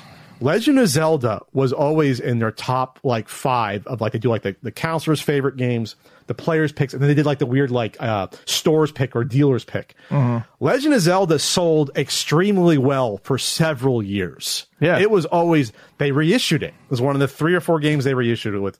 They did the Punch-Out classic version with Mr. Dream. They did Zelda 2. They did Legend of Zelda. And Metroid they did. They did the release of Metroid. People are going to say, oh, they did Blades of Steel re-release. I know, for some reason, Konami rebranded it. Legend of Zelda, if I had to put a gun to my head, I would say Legend of Zelda. Obviously, you can't complain about Super Mario 3. It's a masterpiece of platformers. People could say that might be the pinnacle platform of all time to some people. I say Super Mario World, but you can make a case for 3. I literally have gone back and forth between the two multiple times over my life. It's honestly just which one I think I played most recently. I mean, World obviously has the benefit of being a 16-bit system and on Yoshi. I mean, World, to me, you can't get better than a platformer than World. I just enjoy it a lot more than Super Mario Bros. 3. Sure. That's all. I think the, especially getting towards the end, I think the end game of Super Mario World is better than the end game of Mario 3. Yes. World 8 in Mario 3 is a fucking nightmare. It's dreadful. Yeah. And it's too samey. Oh, here's another fortress. Here's the fun. It's too samey with, okay, we'll just go slowly and scroll until Candace. I like that stuff. It's actually not that stuff that I don't like. Okay. It's the 2 actual levels that they have that are weird, and I hate the mid-boss castle in World 8 in Mario 3. I don't remember that being that just bad. Just a fucking maze. Oh, yeah, the maze and stuff. But still. Great list. Is there anything that you thought should have made this that did not? Obviously, we're talking about mostly publications and websites that, again, they don't know that they don't have the knowledge of me and Ian. They're going to say, I'll say, oh, where the hell is, Tecmo Super Bowl? There's not sports games. There's no sports games on here. If you don't count Mike Tyson's Punch-Out, or Excite Bike for racing, there's no sports game on here, which I thought kind of weird. No, I mean, my top 25 would look different, but I don't see anything up here that immediately needs, I like Gun Knack a lot. I'd throw a shooter on there because that's a really good shooter. Okay. Probably throw in there. I would have put Tecmo Super Bowl on here. Yeah, you'd probably get Tecmo Super Bowl from me. Or Baseball Stars, but people don't know about Baseball Stars. But Tecmo Super Bowl people know about. They still hack it every year today and play it. So, I mean, with updated rosters. I think Kung Fu is really good, too. I think I give it 4.5 stars. Honestly, if you want to talk about it, I would say get rid of Duck Hunt and put Kung Fu on here. You would need people with a better knowledge of the library. But if we're going to put some black box games on here, Kung Fu is, I would pick Kung Fu and Excite Bike as the 2 best. I mean, they're just snappy and they're fun. And not counting Super Mario Bros. As a black box. Sure, yeah. I think they're great games. Kung Fu, you go back and play the NES Kung Fu. And even though it's a short game, that's a stellar experience. No, it's great. Arcade experience. It's great. It's better than and then the go arcade. ahead and loop it and see if you can loop it. Loop it a few times. It's a great game. It's stellar. Because I was still in the arcade. And that's IREM. That's one of IREM's early games. I mean, I love a lot of the shit that IREM did. But Kung Fu is one of their best. Yes, great. Well, thank you for the list there, Seth. I appreciate it. We do this every now and then. We pull them out here. This portion of the CU podcast is brought to you by Manscaped. Fellas, have you started spring cleaning yet? Spring has sprung on the global leaders in below-the-waist grooming have the best tools for cleaning up what's in your pants. Join the other 4 million men worldwide who trust Manscaped by going to manscaped.com for 20% off and free shipping with the code CU Podcast. Manscaped has the full package you need for spring cleaning this year. The Performance Package 4.0 is the only tool you need to keep your boys looking and smelling like the fresh tulips your partner wants. To start off your spring cleaning, use the Manscaped Lawnmower 4.0 trimmer to get the most precise shave on your hedges. Did we mention it's waterproof as well? No need to worry about watering your grass with this tool, equipped with an LED light so you know it'll be a major asset to the new shower routine. Clear your holes and smell the spring air with the Weed Whacker. The nose and ear hair trimmer provides proprietary skin-safe technology which helps prevent nicks, snags, and tugs in those delicate holes. And after clearing your nose, make sure to get rid of any foul smells with the Crop Preserver and Crop Reviver. Keep your boys from sticking to your leg and leave them smelling like fresh flowers. Finish off your grooming routine with the Plow 2.0, the perfect razor for the finest shave on your face. Because if you're using your Lawnmower 4.0 on your balls and your face, you're doing it wrong. The start of spring also marks the start of Testicular Cancer Awareness Month in April. Manscaped has partnered with the Testicular Cancer Society to bring awareness to testicular cancer, men's health, and early cancer detection. Manscaped is committed to raising awareness for the most common form of cancer in men aged 15 to 35 and giving support for fighters, survivors, and families impacted by testicular cancer as part of their We Save Balls initiative. Get 20% off and free shipping with the code CUPodcast at manscaped.com. That's 20% off and free shipping with the code CUPodcast at manscaped.com. It's time to throw out your old hygiene habits and upgrade your life with Manscaped. We got voicemails in, don't we? We do. You go to anchor.fm/CUPodcast. You go, you leave a voicemail. Hopefully Pat and Ian like it and play it. Right? That's how it works? That's how it works. Ooh, my butt. Hey guys, this is Taylor. Big fan of the show. Pat, I just have to ask, when all this Amico stuff is all said and done, are you going to come out with a new version of the CU Podcast theme song? Coleco and Amico are feeling the heat. A little bit too many syllables there for that. Yeah. But it would be. How are CFOs doing? I haven't spoken to them in a while. I don't know. I haven't spoken to them either. I should text them. You got to catch up with them. Text Mike. Hey, Pat and Ian. This is Jeff from Manchester in the UK. I've been listening for years. I love the podcast. I was just wondering, it's possibly more a question for Ian. What would the CU Podcast beat 'em up play like? Who would the bad guys be in it? And things like that. I hope you get to hear this. You know what? Fuck it. Let's do a beat 'em up. Let's get an NES and we'll do a CU Podcast game. Me and Ian. Let's do it. Yeah, I mean, you would just be able to put through. I mean, it would be Scumbag Sellers. There would be Amico references, clearly. Coleco. The bosses would be people we have problems with. Right. Or parodies. I honestly, let's do it. Someone out there do it. Which we have plenty of. Yeah, that could be fun. The weapons could be like zappers and stuff like that. Why don't we think about that before? I don't know. That writes itself. We could write the story easily. I'm not really a fighter. But yeah, I've never thought about myself in a beat 'em up. Come on, you took karate. You said, didn't you? Yeah, I did.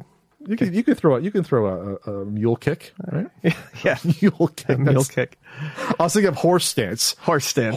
That's that weird stance. Mule kick is the well, you go back. Yeah, that's what you use to kick out your windshield. It's a double dragon kick. Double dragon 2 kick is what that is. Yes.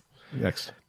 Hey guys, it's Sean from Dublin, Ireland here. What UK? Have you ever felt like any of these crazy CEOs or unhinged employees from these smaller video game companies have tried asking around about you guys, or trying to blacken your name or anything? They have. They definitely have. These guys haven't been quite professional in their own jobs, and they have it out for you guys for exposing them. So have you ever felt like that?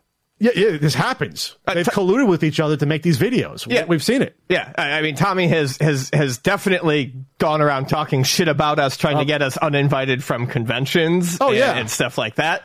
He really thought last year that he was going to make a couple calls and ruin our fucking lives. Here's the problem. When you go to conventions for like 10 years, as I've going to like 8 or 10 a year, you get a good reputation. You get invited back. People know. Yeah, people with good reputations get invited back. Like us, people who are known to be pains in the ass, like you, get shoved off. Especially if they know what a snake you are. And it's like, the fact of the matter is, with me and Ian being so adamantly against the bad behavior of Intellivision Tommy Tallarico, we speak for this people that aren't speaking about it. A lot of people don't want to put up with the headache that Ian and I put up with, or it's not their business to talk about it. Either way. But they agree with us. Right. We're just the mouthpiece for it. So trying to damage a reputation over something like this is ridiculous because people know who we are.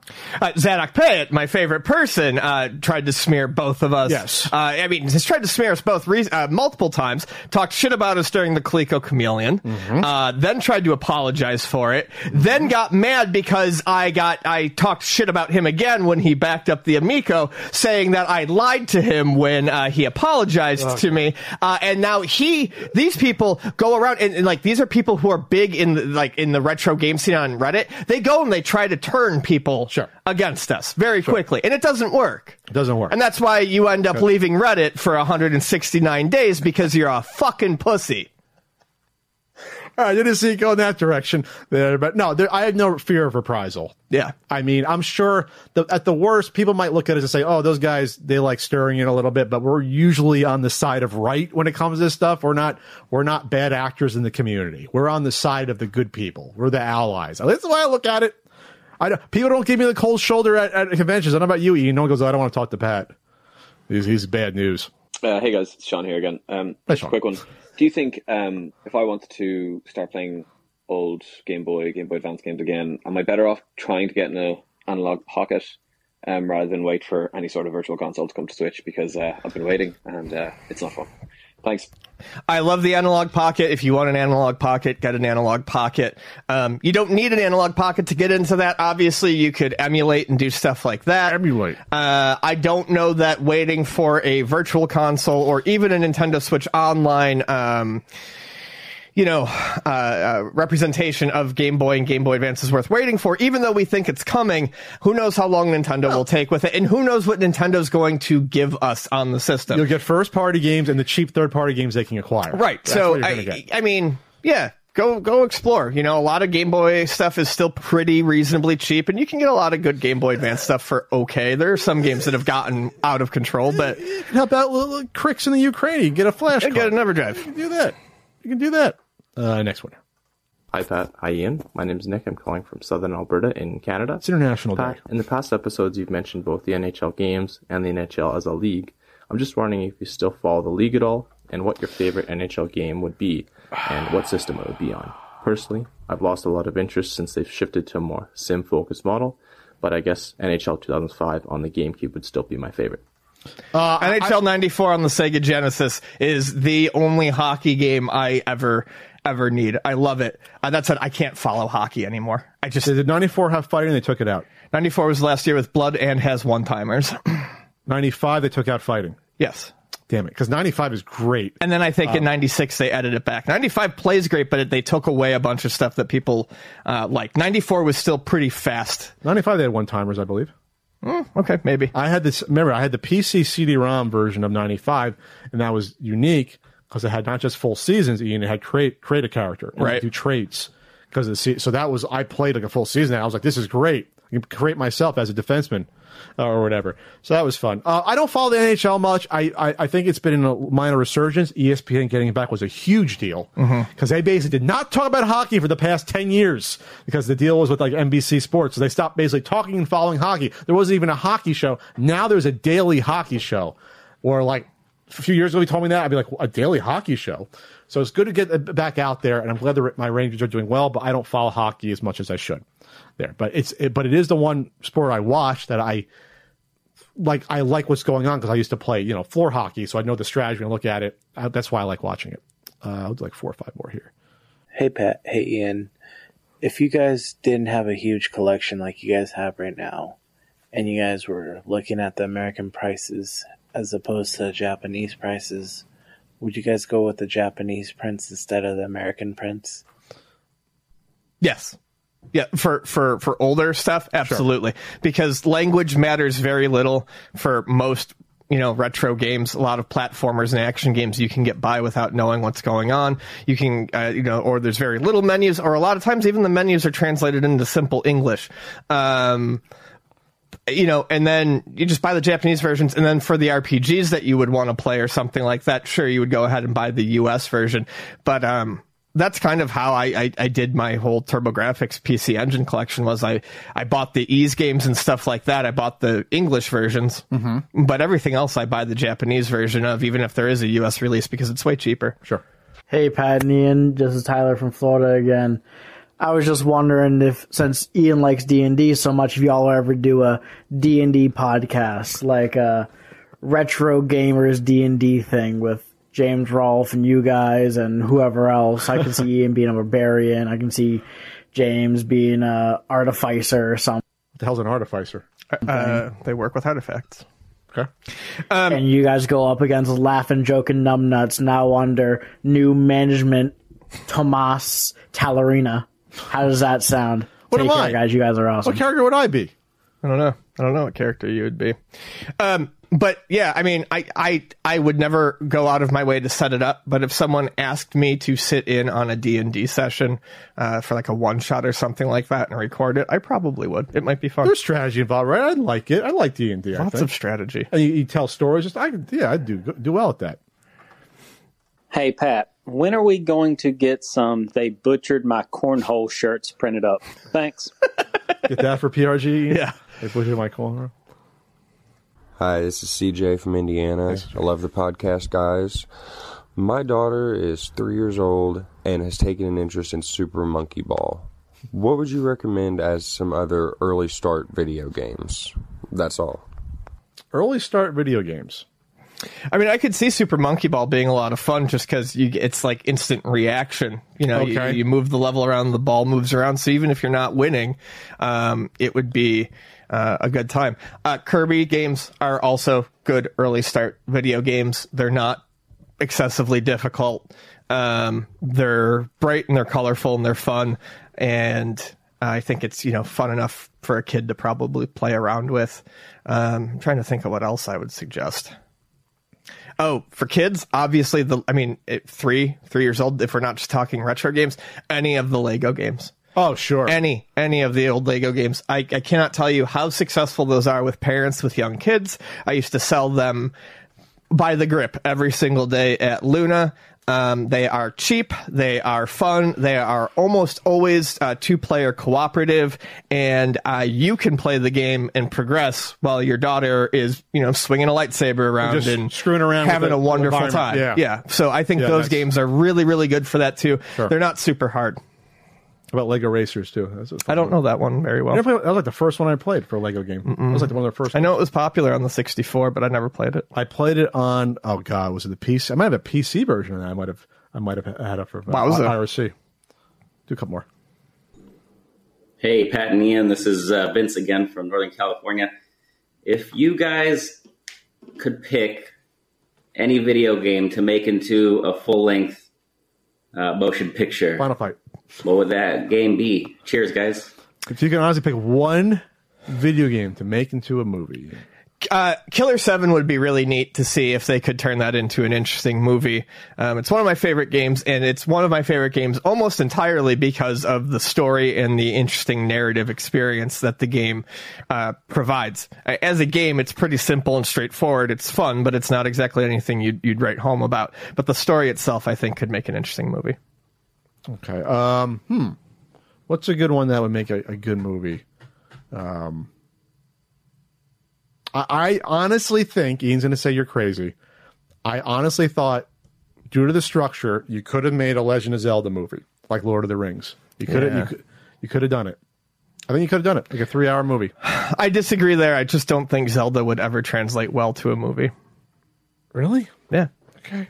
You don't want the guy talking? You want Yeah. a little elf? You want to do one more? Or you want to check in with a Let's friend? check in. Ian's done. Ian's had it.